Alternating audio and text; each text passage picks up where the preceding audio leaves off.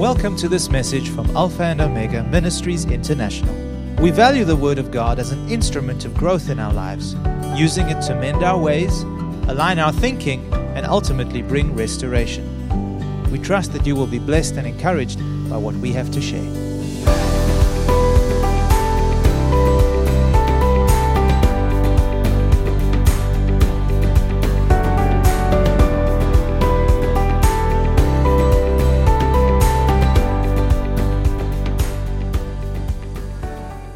Father, thank you for what it is that you've given me tonight to share with your people. Thank you for the prayers that have gone up. Thank you for hearts that are open and ready to receive from you.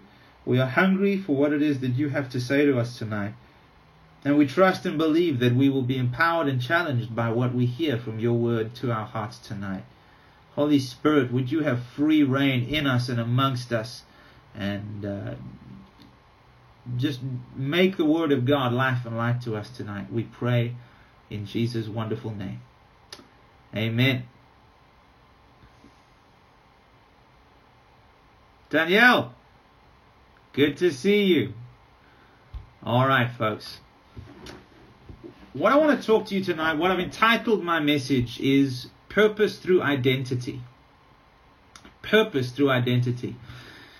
You have been spending some time, or Pastor Andreas has been spending some time talking to us about identity, our identity in Jesus Christ. He's spoken about the cost of that identity, that our maturity in Christ is linked to our revelation and how much we've entered into or grasped our new identity in Christ Jesus and allowed that to manifest itself and become a part of our lives.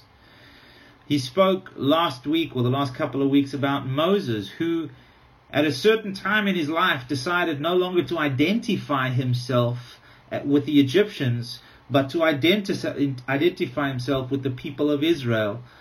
And it cost him greatly. I don't think Moses had any other end in mind when he decided to do that, but Moses chose his allegiance and he chose who to identify himself with, and that changed the course of his destiny. Pastor Andreas has also mentioned some things like foreign or false identities enslave and ensnare believers. When we don't believe the Word of God or see ourselves the way God sees us, we're locked in perversions, in untruths, in things that hold us back from the fullness of God's potential that is within every one of us. Why is identity so important? Well, identity is important because it is the perspective from which we view ourselves. It is also the platform from which we approach our life. All of that kind of stuff is wrapped up in identity. And I want to say to you tonight that you are very important. You know, if you weren't important, Jesus wouldn't have come. He wouldn't have died for you. If you weren't really important to God, you wouldn't be a part of the body of Christ. I want to tell you that within each of you, God has placed tremendous value.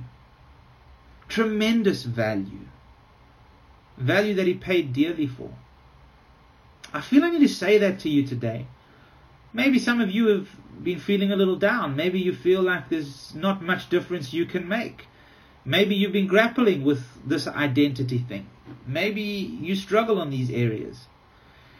But I want to say to you that what God has put into you in terms of His Word, what God has put into you in terms of His Spirit, is a rich and a deep reservoir. Not only for you to draw from, but also for others to draw from. You are therefore of immense value, and there is immense potential for influence in your heart and in your life. It doesn't matter how old you are. I'm speaking to the young. I'm speaking to the old. It doesn't matter where you are, whether you're in Germany or Zimbabwe or United States. Doesn't matter. I want you to know that as we come into the things that I want to share with you today, that God is telling you that there is tremendous value in you. And never underestimate what God has done and what God has put in you. As we've been praying since the beginning of the year, there's some incredible things that we've been believing God for. You remember that Pastor Andreas articulated those to us? There were 8 sections, 8 areas. And I want to just reiterate them to you. The first one is believing for a return of the prodigals. Those who were a part of the household and who have left for whatever reason it may be, through offense, through being led astray, whatever it may be, or wanting to pursue their own thing, we believe in God for a return of the prodigals, those who've been lost along the way. Number two, we believe in God for amplification of our voice throughout the nations, that it would gain greater, amplification, greater influence, larger audiences, that it would reach further. Believing for multiplication of our influence throughout the nations. Influence, what this ministry brings, what it has done in your life, the way that it has changed you, and we have been impacted by it. Let me rather put it that way, because it's not ministry that changes us, it's the Spirit of God. But we are impacted through ministry. We are impacted through people that God connects us to. And we're praying for a multiplication of that impact, directly and indirectly. We're believing for numerical and spiritual growth. We're believing for multiplication of financial resources, that we can do more, that empowers and enables us to reach further and do more. We're believing for an increase of open doors and platforms to proclaim the message that God has given to us. We're believing for increase of favor and anointing. That's number 7. And number 8, we're believing for souls. These are wonderful things. These are large things. And my question that I have for you tonight, wherever it is that you may be, is how are these things, how do you think these things are going to come to pass? Do you think they're just going to happen? Do you think God's just going to do it because we pray and because we ask of it? Or would you agree with me that you and I have a role to play? Would you agree with me that God works through us? That we are His agents for change, that we are His ambassadors, that we are His ministers. And that if we are believing for great things from the Lord, that there is expectation from Him towards us. We have an expectation of Him to move and to do that which only He can do. But would you agree that God also has an expectation of us? That we put our faith to work. That if we are believing for something, that we are engaging with that which we are believing. The prophetic word that God has given us at this time and season comes out of Isaiah 54, from verses 1 to 3. And I'll read it for you. If you have your Bibles, turn there, because it sets the tone. I know that God has given us this word for our local fellowship, but also for the international ministry. And I'm sure Pastor Andreas has ministered from this already this year. Isaiah chapter 54, and we're going to read from verse 1. It says, "Sing, O barren, you who have not borne. Break forth into singing, and cry aloud, you who have not labored with child.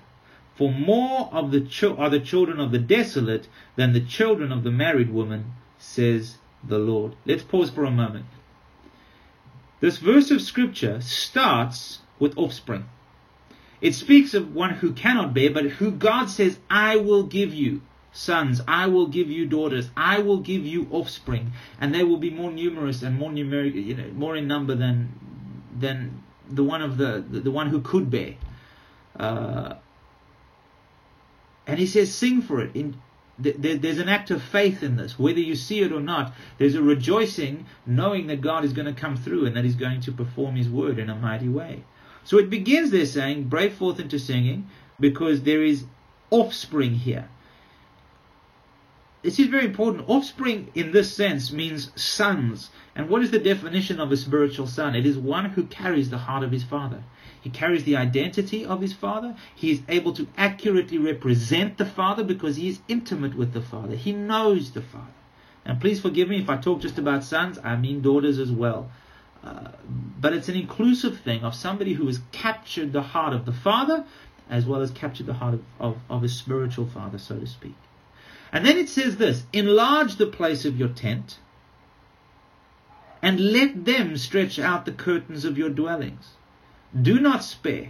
Lengthen your cords, strengthen your stakes, for you shall expand to the right and to the left, and your descendants will inherit the nations and make the desolate cities inhabited.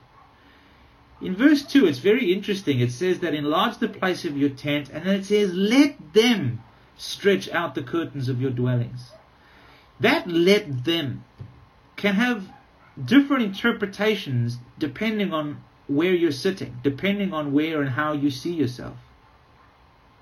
For somebody who is being raised, for somebody who's being ministered to, for somebody who is being equipped for ministry as a disciple, let them stretch out your boundaries means that there are people who are speaking into your life. God has given us Pastor Andreas, amongst others, who is there to stretch us, who is there to challenge us, who is there to raise our level of expectation, to raise the level of faith through teaching us the Word of God, and to bring us to a place of pursuing the greater things that God has in store for us.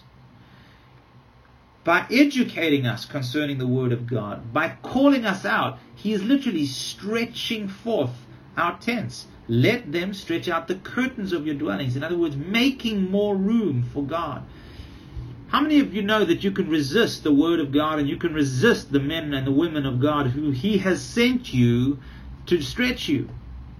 You can resist the work of God through those He sends you.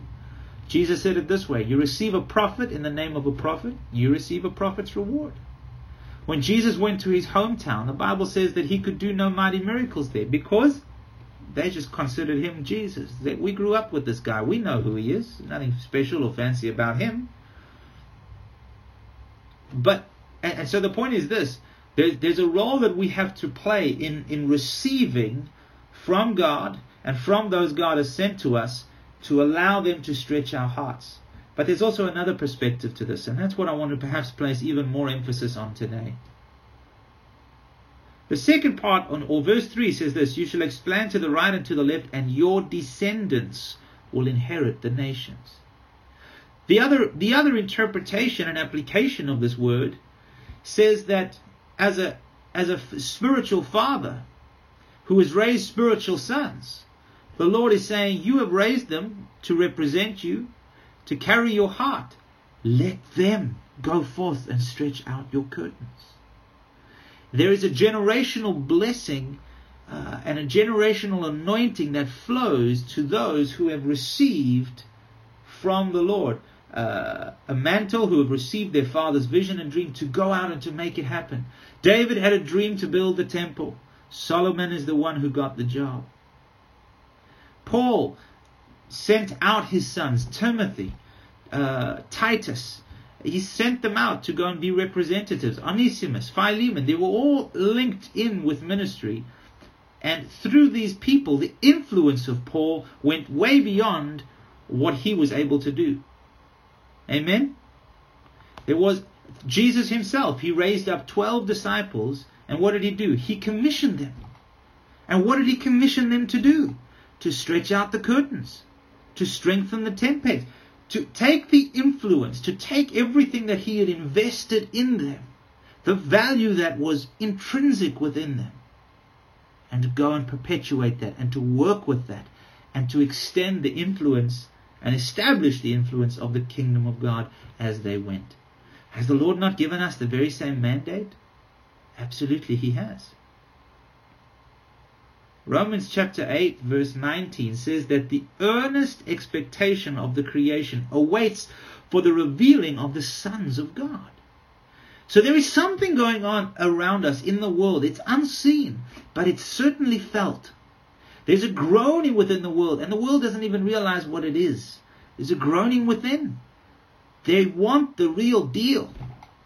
Earth is crying out for the sons of God to be manifested, for their influence, the influence and the flavor of the kingdom of heaven to come and to permeate earth and to bring with it the message, the good news of the gospel and the influence thereof as well.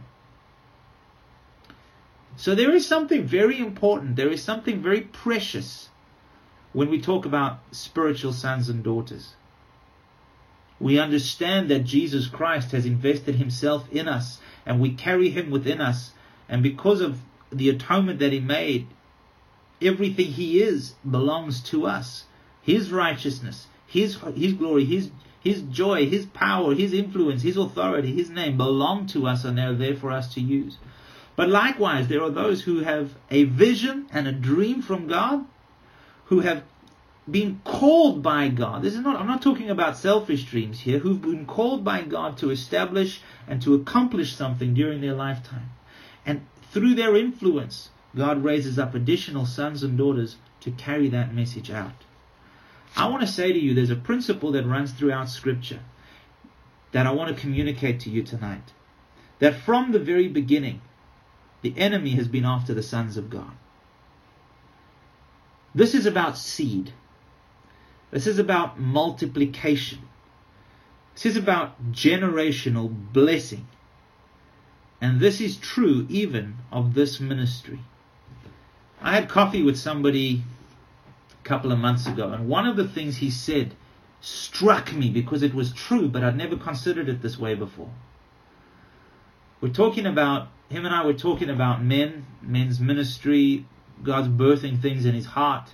He's been with our ministry for many, many years, must be close on 20 years. And he said to me, Michael, all along there's one thing I see. The enemy has been after Andreas' seed. And as he said it to me, I realized it. I realized how many people went before me. I don't want to brag and say, oh, look, I'm arrived, I'm the promised child. I want you to understand that's not what I'm doing. What I'm saying to you is I was not the first choice. There were others who came before me, who I believe God called and joined to Andreas to be sons and daughters, to do what I am doing now. And along the way, the enemy has come in and taken them. He has snatched them. There are other sons who were called not to do what I'm doing, but who God has joined to Andreas over the years. And I've seen how the enemy has led them astray. Some have pursued their own things. Others have gotten offended. They've allowed the enemy to come in. And I see how one by one, God has, the enemy, the devil, has been after Andreas' seed. He goes after those who Andreas has invested his time, his life, his ministry into. And he takes them out, cuts them off from all influence. Then there are also those who are still around. Their sons, they are the seeds of this ministry to be sown out. But the enemy has silenced their seed. They're around. They are there. They have years and years and years of the word poured into them. Prayers prayed over them. The Holy Spirit working within them. They're familiar with their calling. They believe they know what God has called them to do. But apathy has locked up the potential of that seed within them. And it doesn't produce. A seed that produces nothing is useless. Amen? And likewise, a son that is unable to take everything that has been given to him and work with that and perpetuate that and grow that to bring in a harvest. What's the point? Is it just about me? Is it just about the fact that I can be ministered to and that I can be blessed? Or is there something more on my life that God is calling for me? I want to just look at some examples of some miraculous survivals. Just as I pondered this concept that the enemy, and I see it throughout Scripture, has been after the seed of the people of God. I see it again and again. We look at Moses because let's start there. He was the example Pastor Andreas used. Pharaoh at the time killed why is it that Moses was found by Pharaoh's daughter? Because they were hiding him, because all the boys were being killed. All the Hebrew boys were being slain. Moses' survival is nothing short of miraculous. And isn't it incredible, just in God's mercy, how he gets found by Pharaoh's daughter, and then his mother still gets to nurse him until he's weaned. And ultimately, Moses comes back. But the first thing is, we have to see that God was after the enemy. I beg your pardon. I've got to start getting this right. The enemy was going after Moses. He was trying to take him out. What about Joseph? He's got these dreams. He's got the stuff that is bubbling up within him. And what happens? His brothers come. They take him out into a field. Thank God for, I think it was Reuben who said, hang on a second, let's not kill the boy. let's just throw him in the pit. Eventually they sold him off into slavery, and he was as good as dead to them. They left him for dead. Joseph ultimately became their salvation. He went on to be one of the greatest leaders of all time. He led not just Egypt, but all the surrounding nations through a time of harvest and plenty, 7 years, to store that all up. And then what happened? The famine came and everybody came. We see in Potiphar's house the same story, just faithfulness. Joseph went to the highest heights that were possible in terms of influence, despite the fact that he was almost taken out. The enemy went after him. What about Samuel? Samuel was almost never born. Samuel was one of the greatest prophets to the nation of Israel. He brought them back to worshiping God, to regular meetings of praising and worshiping God. But Samuel was almost never born. The devil had shut up his mother's womb. And were it not for Hannah's travailing prayer and for a priest who thought she was drunk, Samuel would never have been born. What about David? David was almost killed by Saul on numerous occasions. Never mind Saul. David was almost killed by bears. He was almost killed by lions. He was almost killed by a giant. He survived against all odds. We see a miraculous story again and again. The enemy trying to take him out. Why? Because it's almost as though he knows there's something incredible in there. And we look at Jesus. King Herod tried to have him killed. Again, same kind of picture as Moses. Taking out all the infants in the land. Take out all the young boys under a certain age. Jesus, praise God, he survived. He was out of the country on a census. He went on to be the Messiah. And so we see again and again the enemy's plan to come in and to take out the seed of God. The seed in terms of the people, as well as the seed that dwells within them. But I want to say that that's just the first part of the story. We've looked at their miraculous survival or even their miraculous existence. But in order for that seed to come to its fruition, to reach its potential, to make the difference that it was called to make, each one of those people had a certain price to pay, and they had a role to play. Moses had to give up his Egyptian citizenry, and he had to suffer along with the Jews.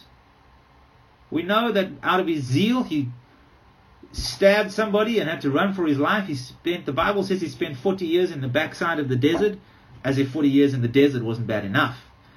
And then he comes, God speaks to him through a burning bush and says, I want you to go. He's blown away.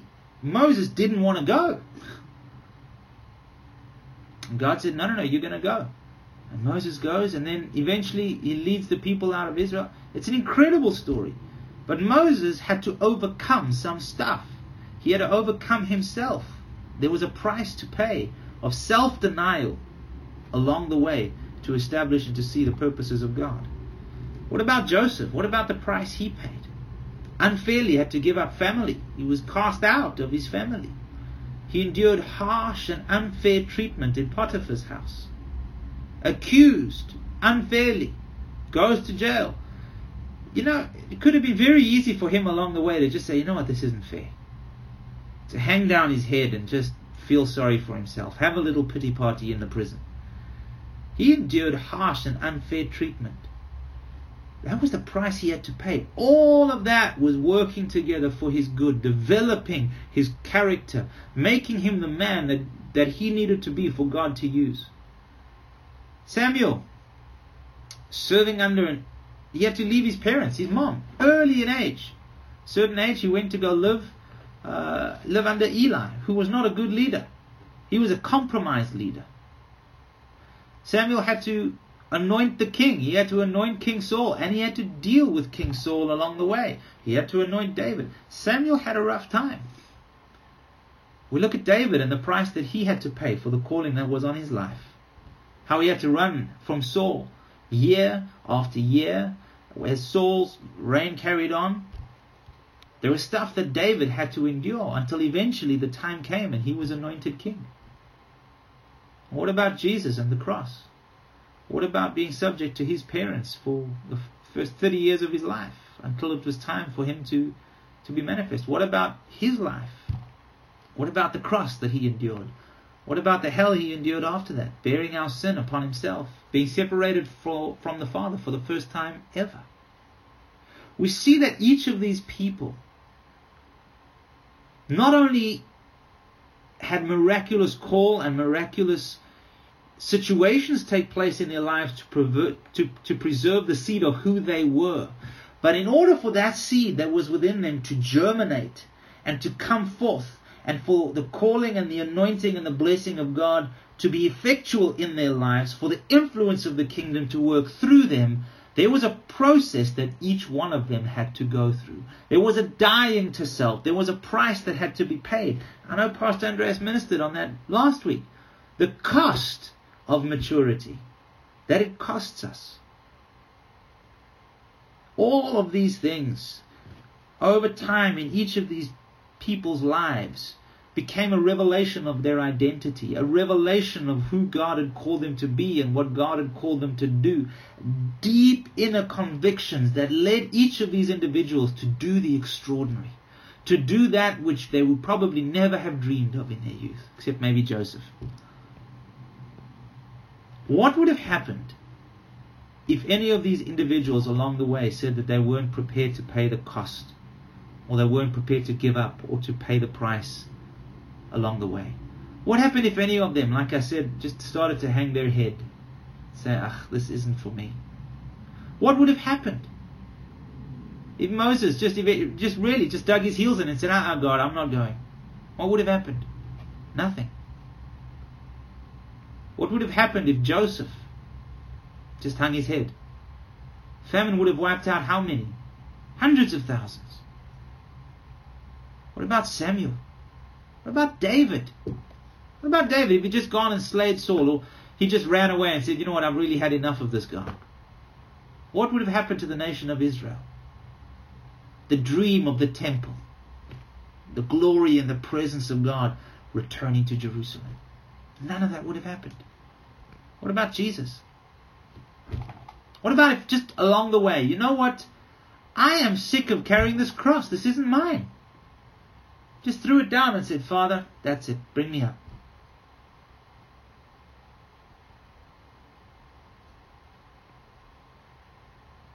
Each of these individuals had to cooperate with God concerning His call on their lives. And I want to say to you tonight that God has a call on your life. But just because there is value in you, and just because God has a call and a purpose for you in your setting, does not mean that it is automatically going to come to pass. You have a role to play. Do you know what God has called you to do? Do you know the destiny that He has within you? For some of you, that might be very clear. This is who God has made me to be. This is what I believe He has called me to do. My experience is that that's few and far between. That people have a very, very clear understanding of what God has called them to do. But I want to say this. You belong to a body. God has joined you to a family that has a wonderful calling from God. And your presence in this family is vitally important. You are valued. You are loved. We appreciate you. And we need you. Yes, we need you. That's why God has joined you to us. There are some extraordinary things that we are believing God for during this season. We read them out earlier on. We went through them. And we agreed that we all have a role to play in bringing these things to pass. My question is, have you ever stopped to ask God, God, we believe in you for these things. What is my role in bringing them to pass? Have you ever thought about that? Have you ever stopped and said, God, these are wonderful things that Pastor Andreas has given us. What do you want from me? How can I co-labor with you and with the family in bringing these dreams to pass? How can I put my faith in you to work, to make them happen? Our tendency is to think of ourselves more as recipients of ministry than actual ministers very often. Oh, Andreas is a pastor, Michael is a pastor, they're called into full-time ministry, they carry the title, therefore they are the ones who minister, and they're the ministers, I'm the ministee. I'm the one who receives ministry. That's very much our thinking when we come together. But if we want to make an impact for the kingdom of God, folks, I want to say to you that has to change. That has to change. Yes, we are all here to receive ministry from one another, not just from one or two. And God has a role for each and every one of us to play within the life of the spiritual family. Some of you are just gathered together in your homes. Some of you have larger gatherings than others. But there is a role that we have to play collectively in ministering to and blessing one another. It is not just for the head. It is for all of us to co-labor. The book of Ephesians, if you turn there in your Bibles, the book of Ephesians, I want to read you something from chapter 4. I'll give you a minute to get there.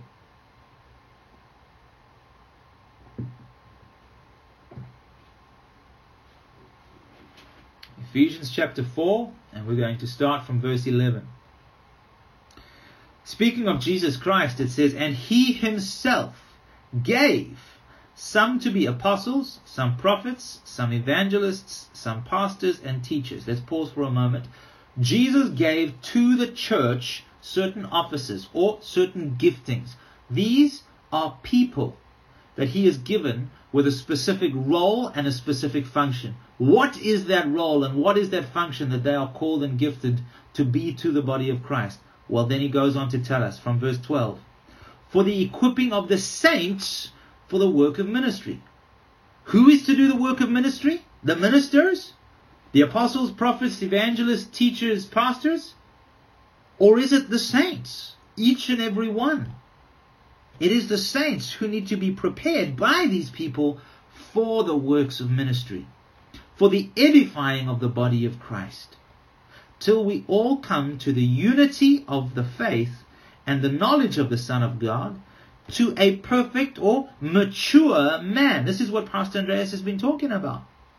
To the measure of the stature of the fullness of Christ, that is the definition of spiritual maturity, that we should no longer be be children, tossed to and fro and carried about with every wind of doctrine by the trickery of men, in the cunning craftiness of deceitful plotting, but speaking the truth in love, may grow up in all things into him who is the head, Christ, from whom the whole body, now listen to this, joined and knit together by what every joint supplies, according to the effective working by which every part does its share, causes the growth of the body for the edifying of itself in love. That is very encouraging. Do you see, by looking at that portion of Scripture, why I say to you today, you are so valuable, you are so precious, not just to God, but to this body, to the fellowship of believers that you are seated with. Just look around you to the room. God has called you to that. If we miss this point, we allow the enemy to stop the seed. I want to say that again. If we miss this point that God has called each one of us to perpetuate, to use the gifts that he has given us, to be ministers and to bless one another, to help one another, to co-labor together for the dreams and the visions that God has given us, for the promises that he has given us, for the things that we are believing for. If we miss that point, we allow the enemy to stop the seed, and it produces no fruit. It produces no harvest. Do you see how the enemy works? He will take those who are effective, and his aim is to dislocate them, to misalign them, to take them out from where they're being effective, from where their potential can be realized, to a place where they're in the desert, and it means their influence there is nil. For those who remain, what is his goal and his aim? To keep it locked up, to keep you worried about yourself, to keep you worried about your well-being, to keep you worried about, me and my problems. Please minister to me. Please help me. Now listen, there's nothing wrong with needing help. There's nothing wrong with reaching out to the body and being vulnerable and being ministered to. All those things are good. But that's not it. That's not the full picture. Because God has anointed you and He has gifted you with gifts that I don't have to be a blessing to others. To meet needs. Spiritual, financial, emotional, friendship, relational needs. Needs in terms of advice and expertise and wisdom. Needs in terms of grace. Colossians 1:27, Paul writes, and he says, to them God willed to make known what are the riches of the glory of this mystery among the Gentiles, which is Christ in you, the hope of glory. There is such an incredible hope on your life. If you are a believer, if Jesus is the Lord of your life, and if He lives in your heart, there is an incredible hope for you. What is a hope? Hope is an earnest and eager expectation for good. God has a wonderful hope that your life will not just experience and be a reflection of His goodness, but that goodness will spill out from you and touch the world around you. There is something so great within each and every one of us waiting to come out. The earth, Romans 8, is longing for that revelation of the sons of God. They want to see it. They want to see the real deal. We are pregnant with divine potential. Do you believe it? Has God established that in your identity? Paul prayed for the church in Ephesus concerning this very thing in Ephesians chapter 1. I'll read it to you from verse 15. He says, therefore, I also, after I heard of your faith in the Lord Jesus and your love for all the saints, do not cease to give thanks for you, making mention of you in my prayers. And this is what he prays. That the God of our Lord Jesus Christ, the Father of glory, may give to you the spirit of wisdom and revelation in the knowledge of Him, that the eyes of your understanding would be enlightened, that you may know, that you may have a revelation, a practical, experiential understanding of the hope of His calling. And what are the riches of His glory what are the riches of the glory of His inheritance in the saints, and the exceeding greatness of His power toward us who believe, according to His mighty power, which He worked when He raised Christ from the dead. And then it goes on. Paul's prayer is that we would be able to catch hold of this. To him, it was a revelation that was transformational for the life of the church. That if we realized that within us there was something so powerful, that the heart of God, the potential beating within us was so great, that if we had a revelation of that, we would be so transformed, and that because we would be so transformed, our community would be so transformed, our family would be so transformed, our company, our school, our university, our church, wherever it was, would be so transformed, because we would see the value of that which He has placed within us and minister from that point of view. No faith or trust in our own ability, but recognizing the value of what Christ has placed inside of every one of us. Where do we begin with this? How do I begin to say, God, I thank you for the seed that you've put in me? How do I sow myself? How do I sow the word, the teaching, the revelations that you have given me? How do I share the lessons that I have learned that have changed my life with others? Well, let me start by asking you these questions. What are you believing God for? Where is it that you have placed your faith? As I've said, we've looked at these wonderful things. How is your heart engaged with those 8 things that we are believing God for? And number 2, where do I find myself? Because the only place you can ever begin is from where you are. It may sound like a profound revelation, but it's really quite simple. The only place you can ever begin is where you are. You can never begin somewhere else. You can only begin where you are.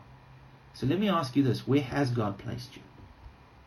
He's placed you in a spiritual family. He may have placed you in a company or a business, in a school, in a social environment, a friendship network. All of these are alignments. They are positions.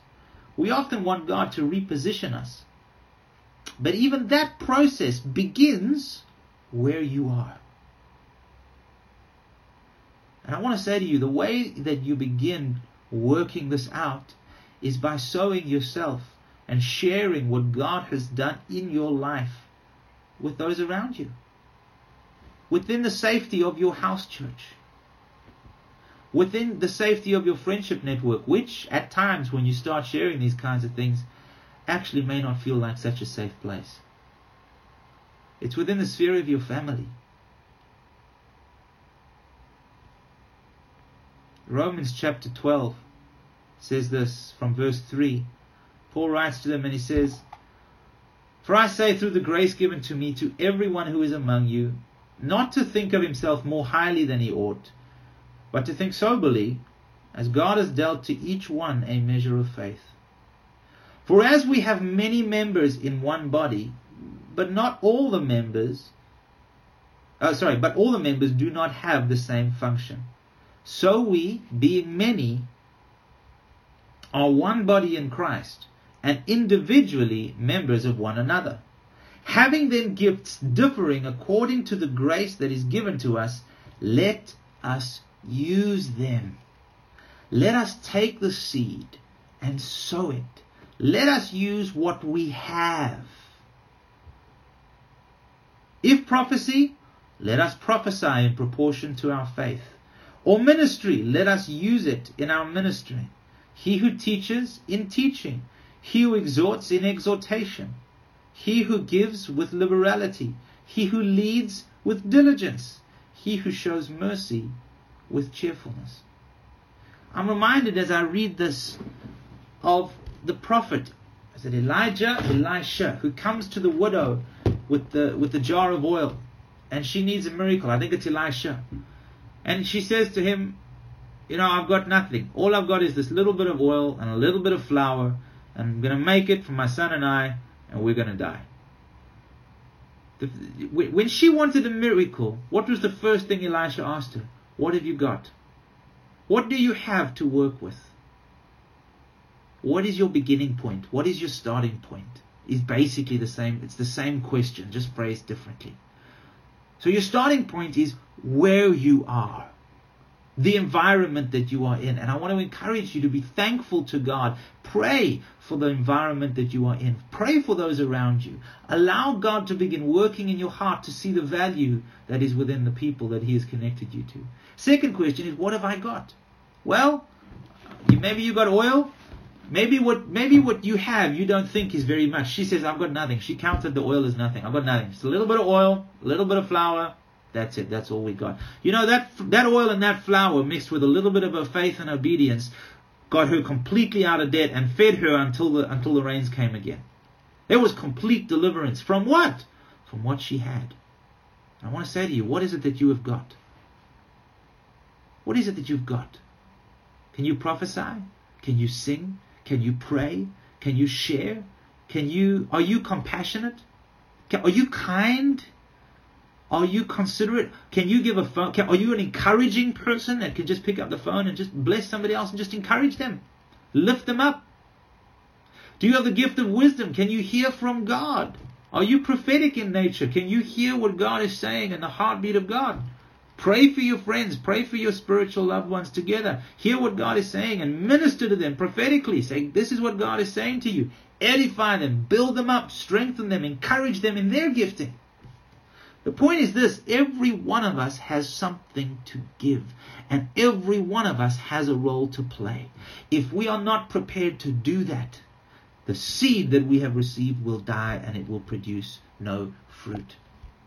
I am tired of seeing the enemy take out the seed of God because we are too apathetic or we are not bold enough to step out in faith and trust God to use just that which we have.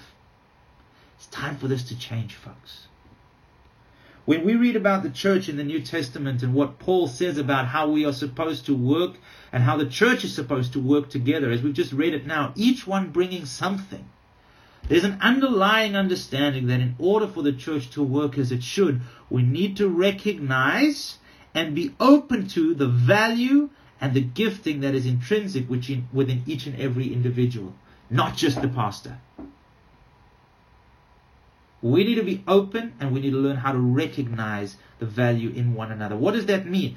First of all, it means, ask yourself the question, am I open to the ministry of the brethren? Am I open for people around this gathering to speak into my life?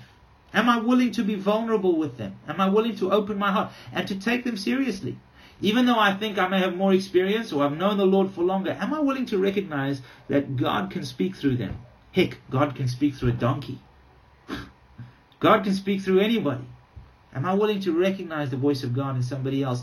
Am I willing to appreciate their gift and their importance and their value enough to open my heart to them and to wrap my heart around them and their gifting? Do I value what God has put inside of them? And the second question is this: how open am I to minister to the brethren? How much do I value what God has put in me? I think very often that's the question we struggle with more. How much do I value what God has done in my life? How much do I value what God has put in me? You know, if a lottery ticket fell from the heavens and landed up in your post box and you got the winning numbers, you'd be telling some people. Actually, no, you probably wouldn't, because you'd know they'll all be after it. But if something wonderful happens to you, you share it. Amen? You share it. What has God done in you? Do you value what God has done in your heart and in your life? Then why are you sharing? Are you sharing it? What will you do with the seed that God has placed inside you, believer? That's the question I have for you today. What are you going to do with it? Do you see yourself as a son of the kingdom? Do you see yourself as a seed of the kingdom that God has sown into this particular environment for this time and season? To be nurtured, to grow, and to bear fruit, and to produce more seed to sow? Do you believe that you can co-labor with Christ in practical ministry, that your life, without a title, can be just as, if not more effective than any pastor, than any evangelist, than any prophet, teacher, apostle? Do you believe that that's within you? I want to tell you that it is. I want to tell you that these things that we are believing for as a ministry are not dependent solely on God. They are not dependent primarily on the faith of one man or one pastor to believe them and to somehow pray them and bring them into pass. They are not dependent primarily just upon our prayers with passivity. They're dependent upon how each and every one of us grasp them. They're dependent upon how we see ourselves as filled with the potential of Jesus Christ, the calling of Jesus Christ, and the fact that we know that we're called to be, to play a role. We're called to do something. We're called to invest our lives. We're called to sow that which has been sowed into us, to build up one another, to strengthen one another, to encourage one another. Maybe you're down. Maybe you've had a rough time. Maybe these things feel a long way away for you because of disappointments that you've faced. I want to say to you, every one of these great men that I listed earlier on had to face tremendous persecution, tremendous opposition, huge disappointment. Just think of Joseph. Think of what David went through. Think of what Christ went through and the agony and the turmoil of all of that. You know what? If you still got breath in your lungs, if your heart is still beating, it ain't over. Through the words of Lenny Kravitz, baby, it ain't over till it's over. And if you're still alive, it ain't over. Yes, thank you, Danielle. I know. Amen? So I want to say to you tonight, be encouraged. Be stirred up. God has a plan for you. God has placed you in a setting for you to flourish and to grow and to be influential. Don't look down on one another. Understand that the value of what God is doing amongst us rests not just in one man, but it rests in each and every single one of us. And I want to say to you tonight, you are valuable, you are important, you are needed, and you have a role to play. And it's up to you to find out, together with your brethren, and in prayer and in consultation with God and with His Spirit, what is the role that you have for me to play? And that is what I want to pray over us tonight, and then we can have some questions. So where you are, let's just bow our heads and turn our hearts to the Lord. Father, I want to thank you that in Jesus Christ we received so much more than just the forgiveness of our sins. That in Jesus Christ we received Zoe, the God kind of life, everlasting, overcoming, never-ending, always prevailing life. I want to thank you that that life lives and is alive and is vital and working within each and every one of our hearts. I want to thank you for your word that is transforming our hearts and our minds. I want to thank you for the process of sanctification that we are all going through, Father God, separating ourselves more and more from this world and devoting our hearts more and more to you and to the ways of your kingdom. I want to thank you that today you have spoken into our lives, each and every one, and reminded us that we are not insignificant, that not one of us is immaterial or doesn't matter, but that there is great potential and great value inside each one because your Son and because your Holy Spirit abides within us. I want to thank you for the calling of God upon every one of our lives. I want to thank you that you have joined us to a body, to a group that has a calling and that is bigger than we are, that we cannot accomplish alone, and that you called us to co-labor with us. Father, would you help us to see the value in our brethren, to see the gifts, and to open our hearts to them, that our attitude towards them may be an encouragement, may be something that just draws the gift of God out of them because we receive them with such open hearts. And Father, would you show us, remind us, Heavenly Father, of the wonderful things that you have done for us, of the way that you have changed our lives, the ways that you have empowered us and authorized us to be ministers of good news because we have overcome something, because you have done something in our lives. Father, may we never take for granted your Holy Spirit. May we never take for granted, Jesus, that your presence dwells within us, that you have filled us with your Spirit, and that there is incomprehensible potential within each and every one of our hearts. Would you give us a revelation of your love? May we understand the heights and the depth and the length and the breadth of it. May we be filled with this knowledge to overflowing, that you can do in us and through us exceedingly above and beyond what we can ask or think or even imagine. Father, thank you for what you are doing in us. Thank you for what you are doing among us.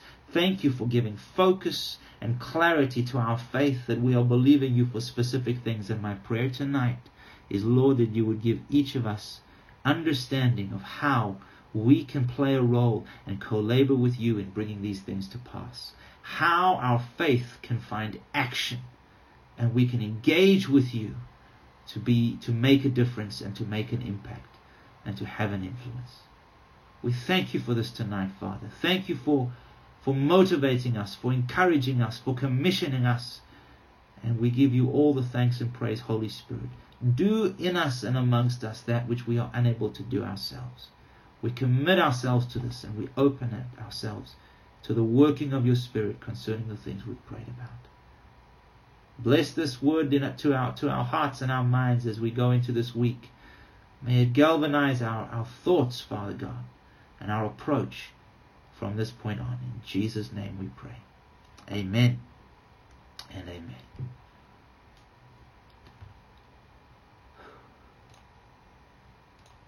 Thank you for listening to this message. For additional resources or more information about this ministry, come and visit us at alphaomegaint.org.za.